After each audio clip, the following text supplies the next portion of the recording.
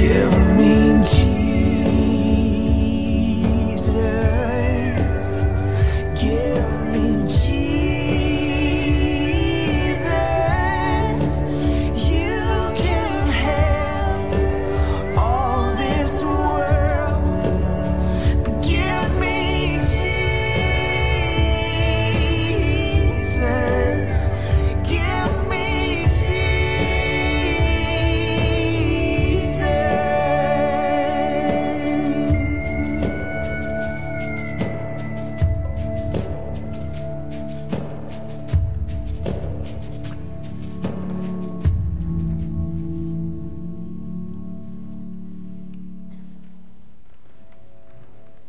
Good to see you today. So if you stick around here long enough, I'll teach you everything I know and everything I'm learning about how to mine the riches out of the Bible, God's Word. Last week I gave you a couple of my little inside secret tips. I'm sure you remember them. One of them was I called the flyover. It's kind of like a method of Bible study. Importance of getting the flyover first, having the serve, a big idea, right? And then we talked about, these are my little favorite ways of talking about this, eating the orange. That's when you get down to the orange grove. A lady wrote me from Florida this week who had watched the message, and she said usually they're not orchards, they're groves. So I'm correcting that. So the orange grove, and you pick the orange and you section the orange, and you eat. In other words, you get the little details, you observe every word of the text, and you savor every idea, and that is another kind of method of Bible study. There's also like the grammatical construction. You do it's like you're back in school, and you do the sentence diagramming. To a degree, we kind of all do that to really understand what a sentence means. Or you do word studies. It's common, to get lexicons or kind of dictionaries of the original languages of the Bible, and to kind of, maybe you are a student of the original language of the Bible, or maybe you know a guy or a girl who's a student of the original languages of the Bible, and then you can do word studies. And that's a great way to study the Bible. Study every single word of the text that you're thinking about to get an idea of the deeper riches of Scripture. That's really important. And then I love this one, just literary structure. I know for some of you are like, I'm going to sleep. I feel like I'm back in school. Stay with me. But like the literary structure is like, what's the literary structure of this passage? What it's like, and we'll see that today. Because what we have today is the Sermon on the Mount. It's called discourse. So it's a record of a talk. It's discourse. It's a kind of literature, and it should be recognized. What kind of literature? Are we reading poetry here? Is this narrative, like story? This is discourse. It's a unique kind of literature. And to study the literature of the Bible and to remind yourself what kind of literature is this is a really powerful way to unlock meaning, and you're going to see that today. One of the things that I think, there's authorial intent. I'll talk about this a lot. What was the author's original intent? Who was the author? And what was the setting? And who was the original audience? And why would he be saying this to that audience? And when you unlock that, you often immediately see the application in your personal life. This is a huge question to ask when you're studying the Bible. Who is the author? What was his intent to the original audience? So again, that's a really big one. That helps me a lot when I think about that. That's not what we're talking about today. Another one is emphasis. Like when you read a passage, there are different ways to see emphasis. You for instance, one of the things that we do for emphasis is repetition. One of the things that we do for emphasis is repetition. See what I did there? In other words, thank you for that one person who laughed. I love you. Whoever you are that laughs at whatever I'm trying to be funny, you're my favorite person ever. Anyway, so and there are different ways. If you look at a text, sometimes a pastor, a Bible study teacher will say, notice how many times that word is repeated.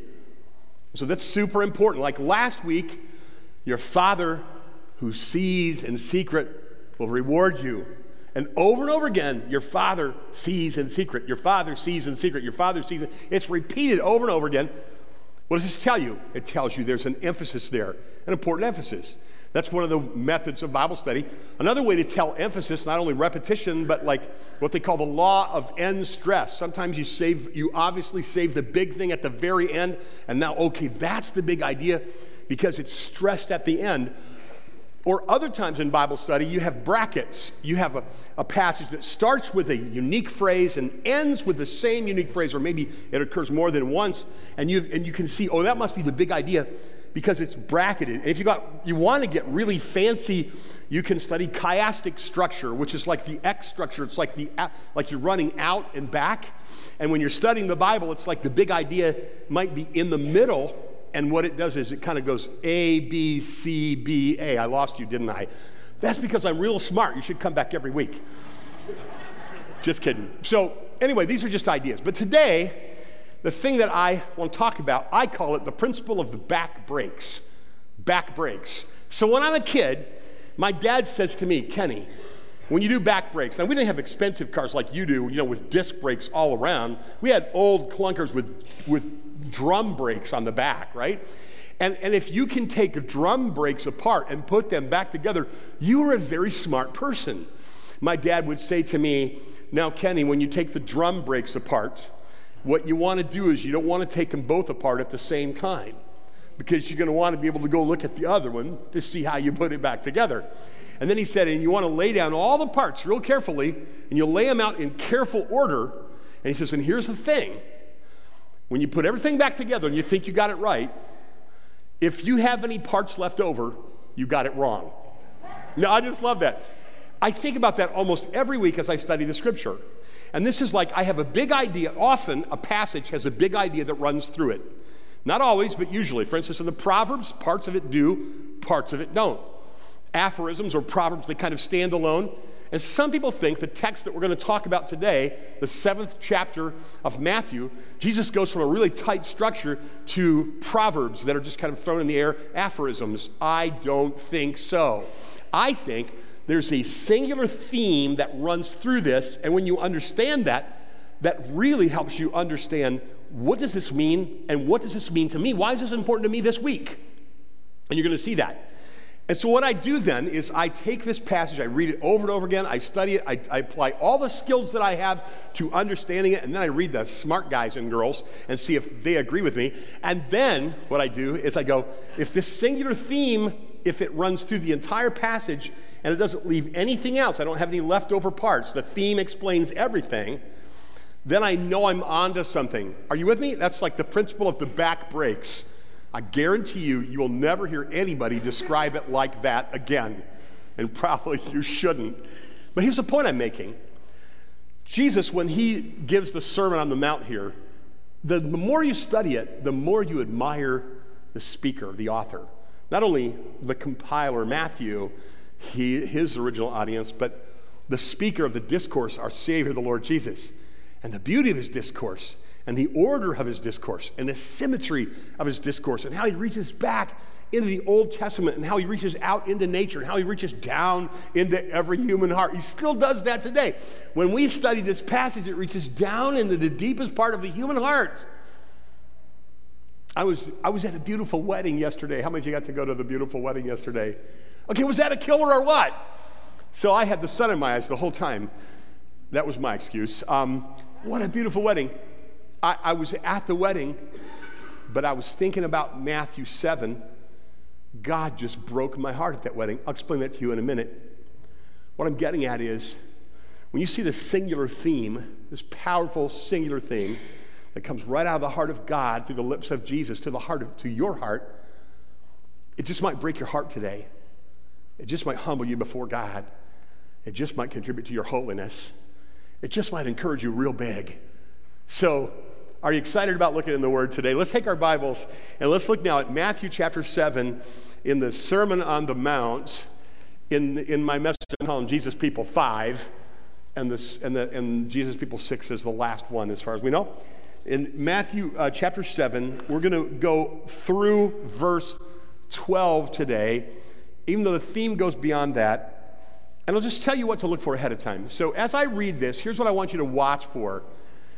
This is the singular unifying theme. This is the big idea, sometimes called the big hairy idea. The big idea that I believe that Jesus had that goes through this entire part of the sermon is of the importance of making right judgments or having a discerning but not judgmental heart Jesus' people are discerning. They're not judgmental, but they're discerning. And if you're kind of slow, that was the big idea right there. Jesus' people are discerning, but they're not judgmental. When you listen to Matthew 7, notice how every part of this fits very clearly into that theme, and I'll show you how. So Jesus says in this sermon, "Judge not that you be not judged. For with the judgment you pronounce, you will be judged, and with the measure you use, it will be measured to you. Why do you see the speck that's in your brother's eye, but you don't notice the log that's in your own eye? How can you say to your brother, 'Let me get the speck out of your eye,' but there's a log in your own eye? You hypocrite. First take the log out of your own eye, then you will see clearly to take the speck out of your brother's eye. Don't give to dogs what's holy, and don't throw your pearls before pigs, lest they trample them underfoot and turn and attack you." Your mind right now should be going, what does that have to do with judgment? We'll answer that question. Ask, and it shall be given to you. Seek, and you will find. Knock, and it will be open to you. Everyone who asks receives. The one who seeks finds. To the one who knocks, it will be open. Which one of you, if his son asks him for bread, will give him a stone? Or if he asks him for a fish, will give him a serpent? If you then, who are evil, know how to give good gifts to your children, how much more will your Father who is in heaven give good things to those who ask him? I want to stop right now because I'm afraid I might forget to tell you something, and I'm going to take a risk. We have a guest in our service today. He's a truck driver. He's a Christian. He lives in Virginia, but he's from northern Iraq. He was a Muslim. He's a Christian now. Here's what he told me today. Am I okay on this? Can I tell this story? Here's what he told me. He said, I heard about God, but he wasn't loving and kind like a father. Then I went to a Christian church, and I heard about God, who's loving and kind like a father. And I thought about myself. I'm a father, and I love. God must be a loving father. And that's how he came to know the Lord. Is that wonderful? Give me a hand. That's pretty cool.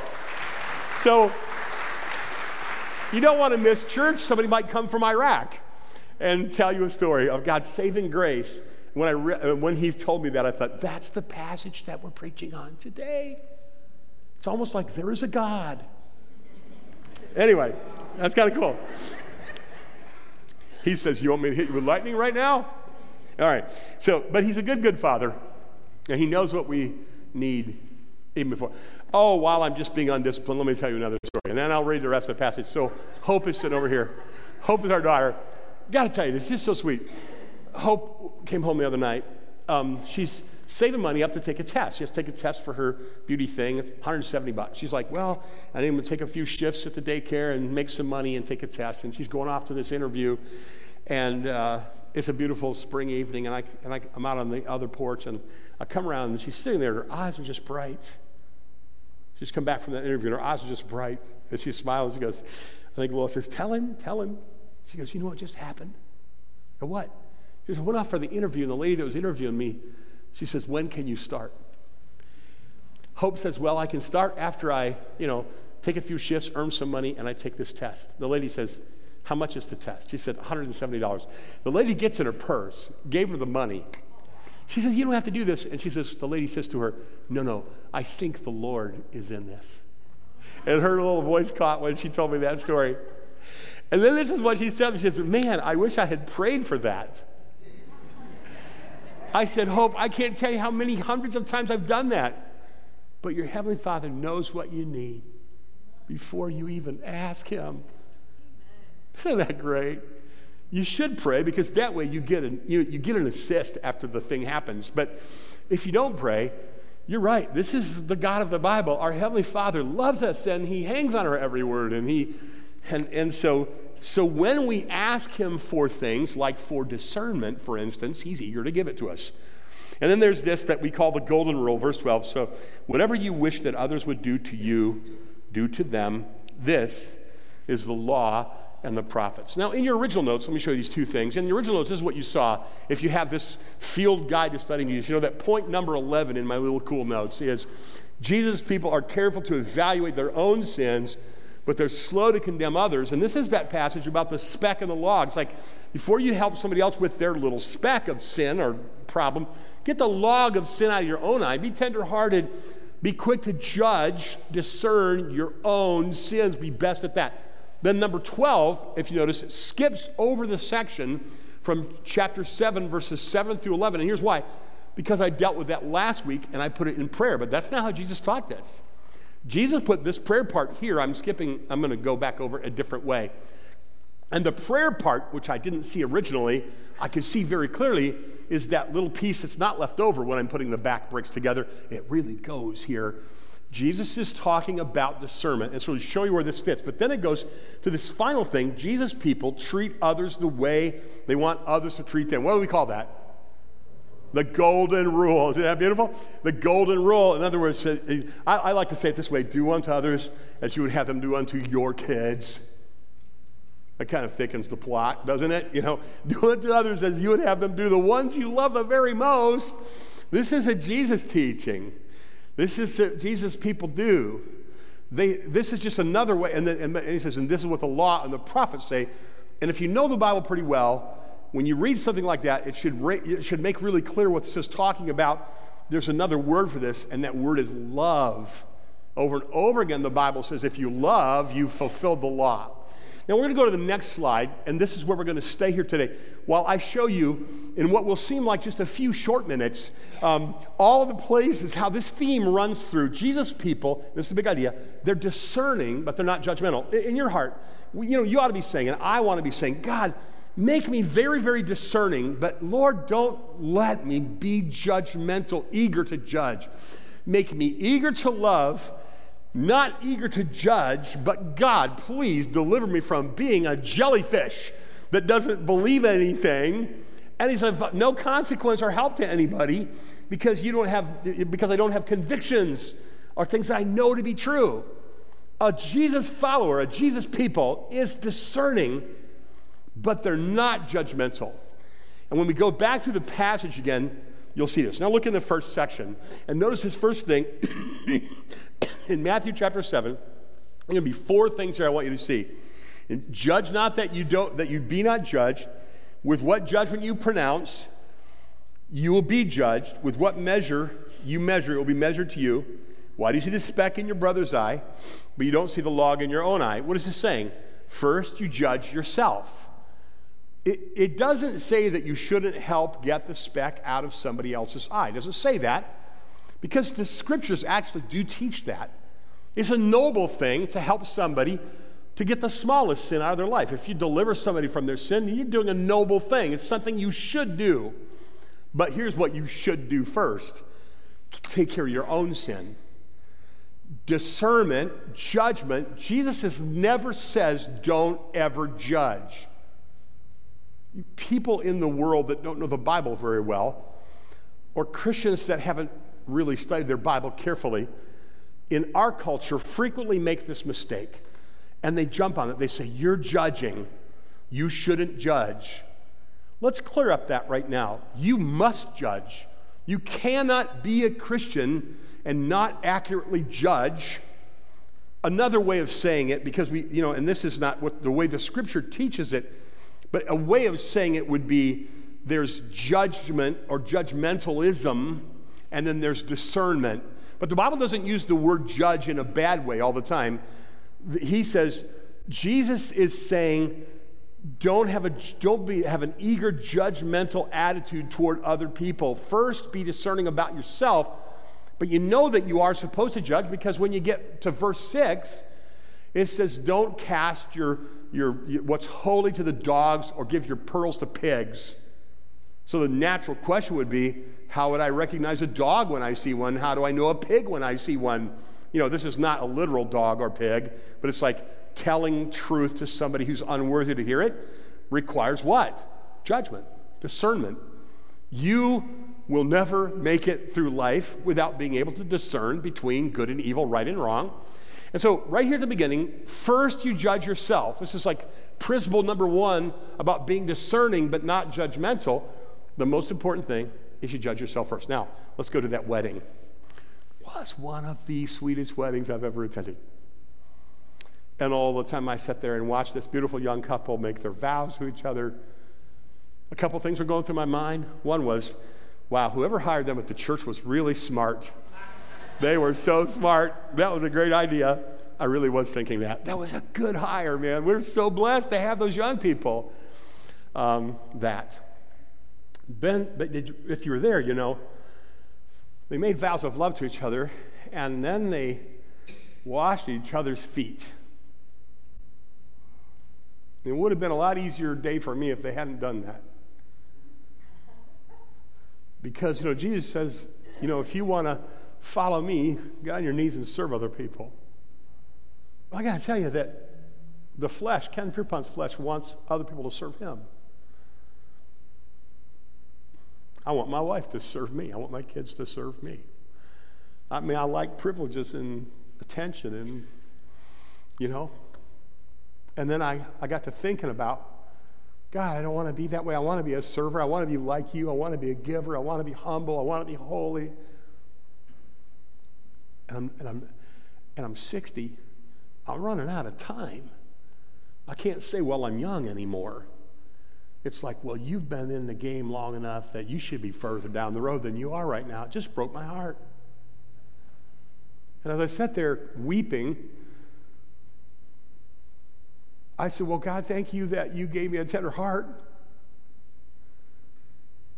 to see when I've sinned against you and when I'm selfish or sinful. Or I asked the Lord, please don't ever let me not have a tender heart. Can I ask you this? You know, do you have a tender heart to God? Are you like ready with an excuse, or are you just like keeping your heart really tender? This is what Jesus is saying. He's like, don't just be irritated with other people. Have a tender heart toward me. That you're so sensitive that if something's out of place, it's like a log in your eye. You got to get it out. Then when you do that, you're the kind of person, you have to go around saying, hey, look at you. You have a speck in your eye. What will happen is when you get the log out of your eye, others will be attracted to you. And they will say to you, help me get the speck out of my eye. They'll watch you get the log out of your eye. They might not even need your help. They'll just watch how you did that and go, oh, I see. Dad confesses his sin. Dad takes the log out of his eye all the time. My dad has a tender heart. My dad has a humble heart. My dad has a holiness and humility about him. My dad asks forgiveness when he says something harsh. I see what that looks like. I'm going to be like my dad. See what I'm saying? Teens were asking me last Sunday night how the elders work in our church. And how do they rule, and how do they make rules, and how they govern. And I told them, well, the truth of the matter is they're not really eager to do that. What I see mostly is men that want to pray for you and love you and be an example. They're just not really eager to make a bunch of rules. What they're eager to do is be an example to you. They're eager to be prayerful. They do it every Saturday morning, formally. And they're really kind of slow to rush to decisions. They don't like to, you know, make decisions. And when they do, they try to, I mean, I've been with them now a year and a half watching them. And what they do is they try to, if they have to make a decision, they try to make a decision like a good dad that will be to the benefit of all those that are under their care. This is the Jesus way. First, we look at ourselves, then other people can see how he did that. It's a little bit like, you know, if you want somebody else to be like Jesus, show them how, right? You be like Jesus. And if you have somebody in your life that's irritating the dickens out of you because they're not like Jesus, maybe they need a better example of being like Jesus. They usually don't need a lecture. They usually just need an example and somebody to pray for them. Now, let me go to the second thing. This is verse 6. Be discerning with people. This is super important because you only have so much time, and Jesus is teaching that if you take holy things and you give them to people who haven't shown that they're going to appreciate those things, you're being foolish. You're not being discerning. And the way he says it is poetic. He says, don't take what's holy and give it to the dogs. And don't cast your pearls to pigs, to swine. He says, otherwise they'll turn on you and they will hurt you. So, like the way I do this is like I will, if there's a guy that I think might want to grow in the Lord, I might meet with him, I might give him a little something and give him a little assignment, and then if he fulfills that and comes back to me, I can see that he's not a pig, he's not a dog, he's a person that's hungry for truth. This is a powerful thing. Do you realize that God just stands, at the ready to pour his wisdom into you if you're not a dog or a pig, In the ancient Near East, dog was not a little happy thing. It was like a dirty, nasty, gross thing, pig, bad. This is bad. Unworthy of truth. So Jesus is saying, I want you to, when you deal with people, first deal with your own sin, then you can help them deal with their sin, and don't burn time on people who have no reverence for me. When he sent his disciples into a village, he would say, look for a person of peace who invites you in. Not necessarily a believer, but a God-fearer. And if they invite you in, go there, live with them, and then you spread the word with their people. But he would say, but if you go to a city and they reject you, he says what? Shake the dust off your feet and go to another city. And so Jesus is, he's patient. Thank the Lord for that. But he will not squander his wisdom on people who are unworthy and who are unwilling, and we have to be really discerning with people. Now notice the next, you might ask yourself, so what does this discernment have to do with this next thing about ask and seek and find and knock and so forth? And that's this. If you get to this point and you're looking at these people and you think, well then, Lord, how do I know if a person is a dog or a pig or a person who's unworthy to receive more truth? Look at this third thing, and that is you pray. Now, it would be obvious that we have a locus of authority and truth, which is the Word of God. And so one of the best ways to be discerning is to be a student of God's Word, right? You ever think about this? I want unbiased news sources. Does this frustrate you? How many of you have been frustrated by this, trying to get an unbiased news source? You can turn one on, you go, well, they're obviously really liberal. We know they're slant. And you look at the other one, you're like, wow, this is really conservative. We have their slant. And then a Christian is, some Christians say, well, Jesus was a liberal, I know some of you that activated your gag reflex right there. And others were like, no, Jesus was a conservative. I'm like, Jesus was a Jesus, right? Like, he and that is like, maybe we should go, instead of liberal, conservative, whatever you think, why don't we just go with, what did Jesus say? And I have a feeling that just kind of trumps, oops, there's a bad word. That was Freudian now, wasn't it? That kind of overarches everything else. No matter who your favorite politician is or your favorite politician to hate is, Jesus has got his own kingdom. Jesus got his own rules, right? So here's the thing. I look for a news source that I think, or a place where I can get information that people have a reverence for God and his Word. Does it square with the Word? That's what I'm saying. But this still takes prayer. It takes study of the Word. But he says, and your good Father loves you. So if you ask him, it sounds a lot like the passage from who I believe is Jesus' brother James, who says if a person asks for wisdom, needs wisdom, let him ask God, and God will not get angry with him, like a good father won't get angry at his son or daughter. So when we want to be discerning people and not judgmental people, have a tender heart, deal with your own sin first, then help other people, then be very careful when you're dealing with people to know where you're going to spend your time, who you're going to spend your time with, who you're going to try to, as the object of your ministry or as your closest friends and people that you have fellowship with, and then pray for discernment, realizing that God has promised, like a good father, he already knows what you need, and he'll give you wisdom, he'll give you discernment.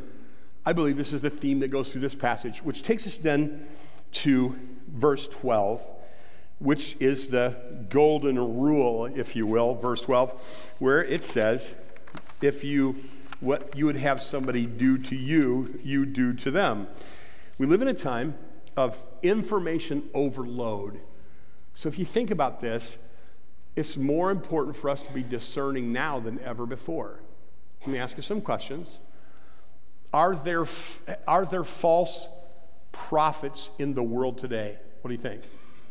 Jesus said there would be, and there are. Are there false teachers in the world today? Well, of course there are. Are there false professors with a false profession? Yeah, well, there are. There is that category, right? Does the Bible say there will be fewer as the days go toward the end, or more? Of course it says more. So why then are Christians less discerning now than they seem to ever have been, and more open to things that aren't true? We've got to have both of these, folks. We've got to have discernment, because we've got to recognize a false teacher, a false prophet, false professor, false teaching. You've got to recognize them when you see them and reject them. You've got to be able to recognize a dog or a pig, a false prophet. You've got to be able to tell the good angels from the bad angels, the godly angels from the demons. You've got to know the difference. You've got to be able to read something and know that's not square with the Bible. That's a little bit off. You've got to be discerning. Now more than ever, it's important that we don't just say, well, no, I'm loving. What a lot of people call love is just a kind of a sappy, syrupy, worthless sentimentalism that doesn't have any teeth in it to help people.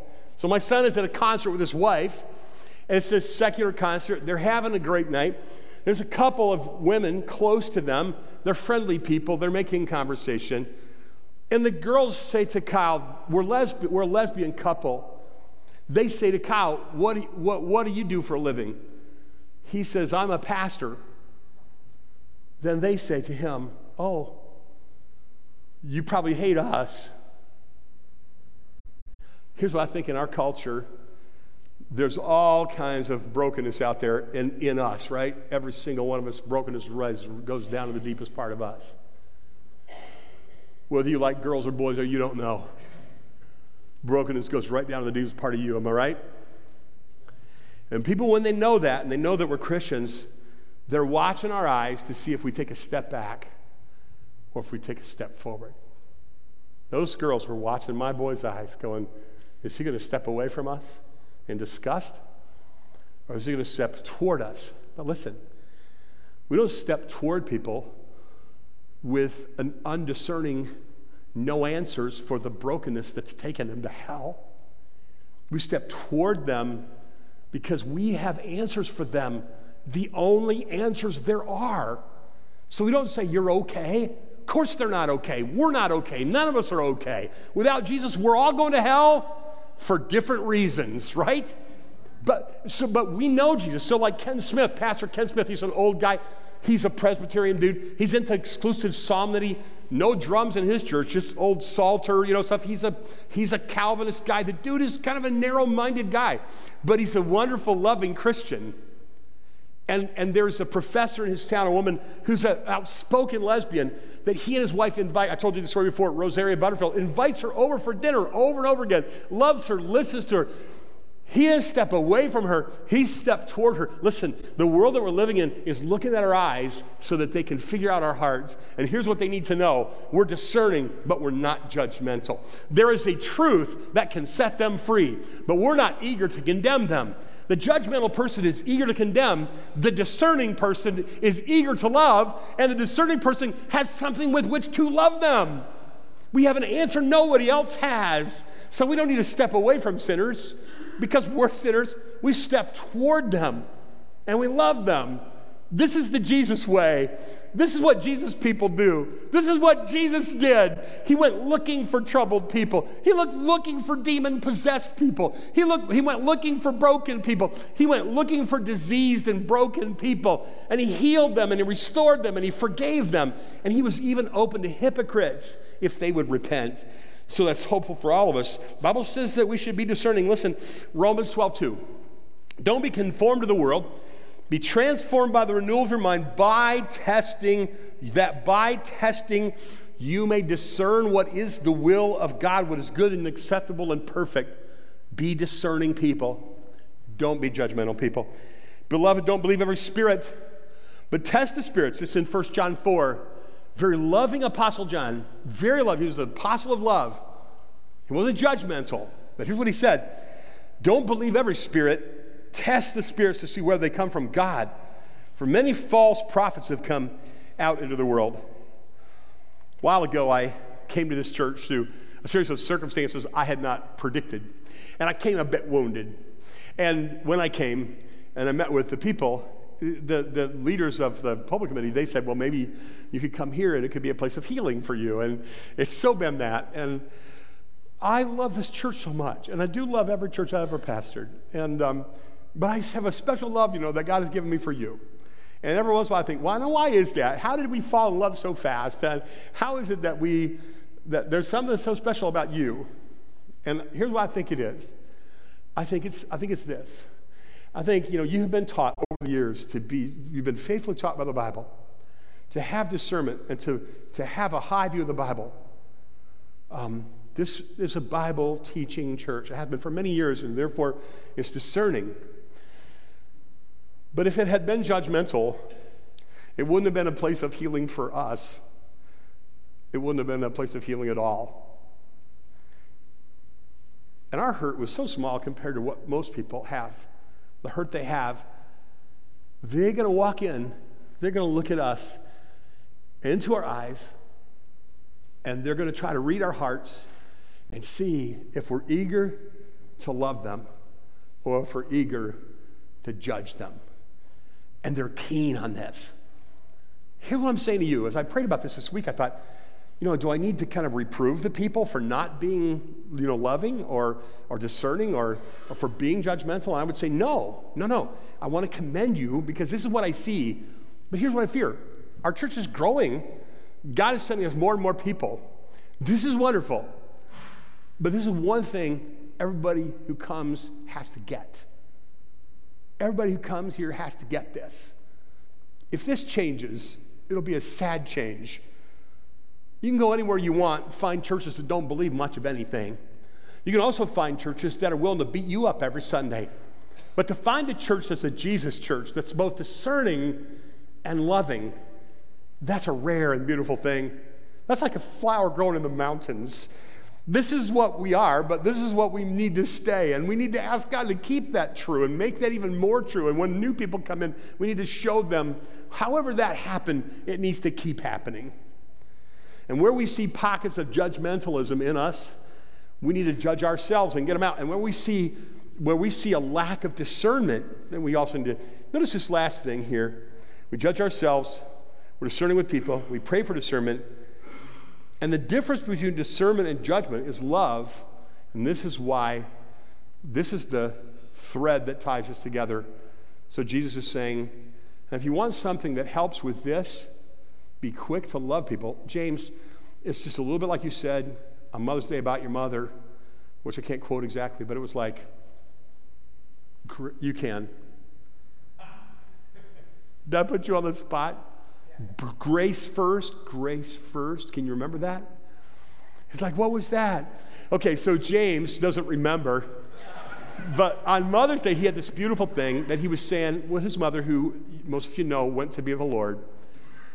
She said the default in their family, I suppose in the church, was to grace first and not to judgment. No, maybe she had a big influence on this church, and I'm sure Dad's had a big influence on this church. I'm just saying that makes me love this church. That makes sinners love this church. People need that. Let's just be that kind of people. Let's keep being that kind of people. People that are not going to compromise what the Word says, but people that are just looking to step toward other broken sinners like us. And when you see this as such a beautiful thing, up at Camp Barrackell, when I think about this, I think about a guy named Paul Gardner, who's a friend, a mentor of mine, a guy that when I grow up, I want to be like him. I told him that the other day. I said, Paul, you're a year younger than me. I said, when I grow up, Paul, I want to be like you. And then Paul says, predictably, well, let's just both try to be like Jesus. But here's an example. So my son was at Camp Barrackell, and he was counseling, and they had a little rule that there's certain things that a kid's not supposed to wear. And I think a kid had a cap on that had some kind of a beer advertisement or tobacco advertisement, and they thought, well, that's probably not healthy, to promote that with kids. So they said to this boy, if you don't mind, you put that hat away this week and wear something else. And the boy says, no, I'm not going to do that. And he was just adamant, no, I'm not going to do that. Chuck says, well, I mean, if you, it's a rule, and if you don't do that, we're going to have to send you to the camp director. And the kid goes, send me to the camp director, because I'm not taking his hat off. So Chuck goes, okay. So he takes him to Paul, and Paul Takes him in his office, and they talk for a while. After a while, he comes out, and Chuck says to Paul, what happened? Paul says, while I was talking to him, I asked him, I said, why do you love that hat so much? He said, well, it's the last thing my dad gave me before he died, and I'm not taking it off. And Paul said, you don't ever have to take that hat off, son. You can wear that hat wherever you want to. If you see something weird about somebody, don't be quick to judge. Right? Paul and I were talking, and he told me about a family that was Mormon. They sent their daughter to Camp Barakel, which is an Orthodox Christian camp. There would be like serious doctrinal difference between Mormonism and this. And the mom wrote a letter of protest back that the son had come and had a good experience, the daughter come, had a good experience, except the counselor was trying to give the girl the gospel and implied that she wasn't saved. And so mom, kind of lit up the camp director, Paul. Paul wrote her this letter back, and I want to read it to you because it gives you the heart of this. What does it look like to be discerning but not judgmental? So a letter to a Mormon mom. By way of introduction, I'm Paul Gardner, Barakel's director. Hannah and I have served the camp here since the 80s. We've raised our children here. You ask a good question. I want to give you a fair answer.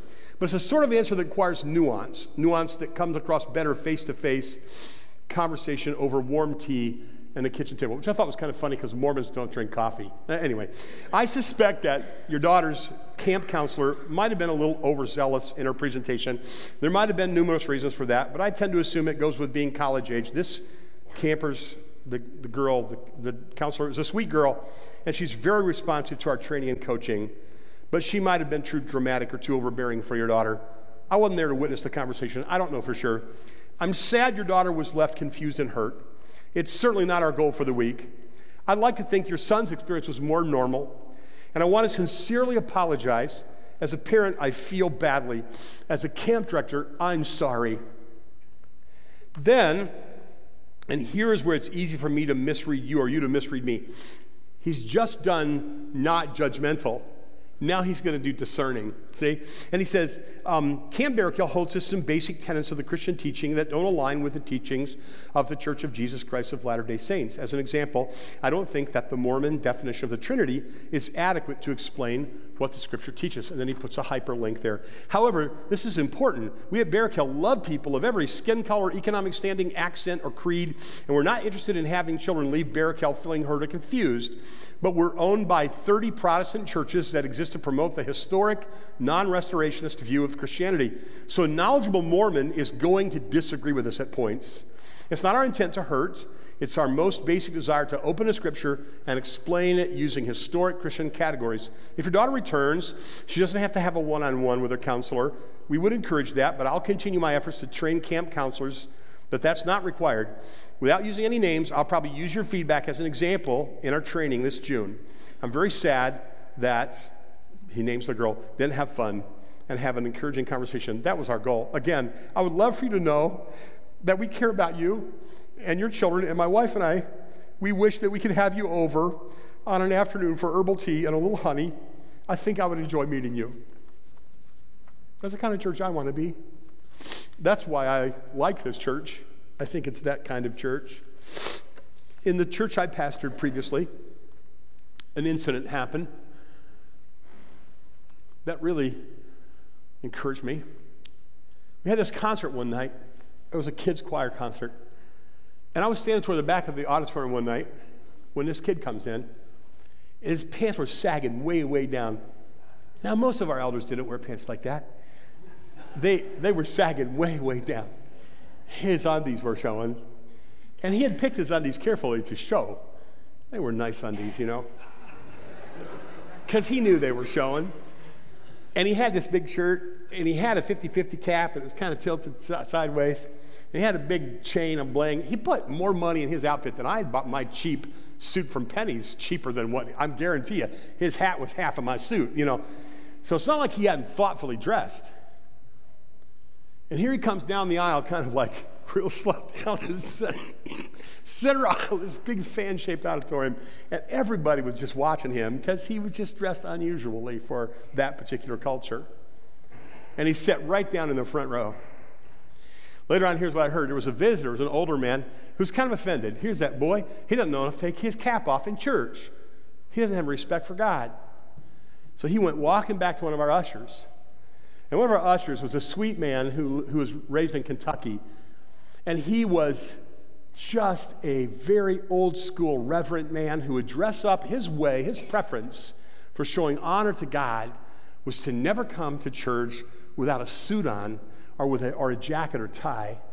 And he was just a wonderful, sweet man who's expressing his preference that way.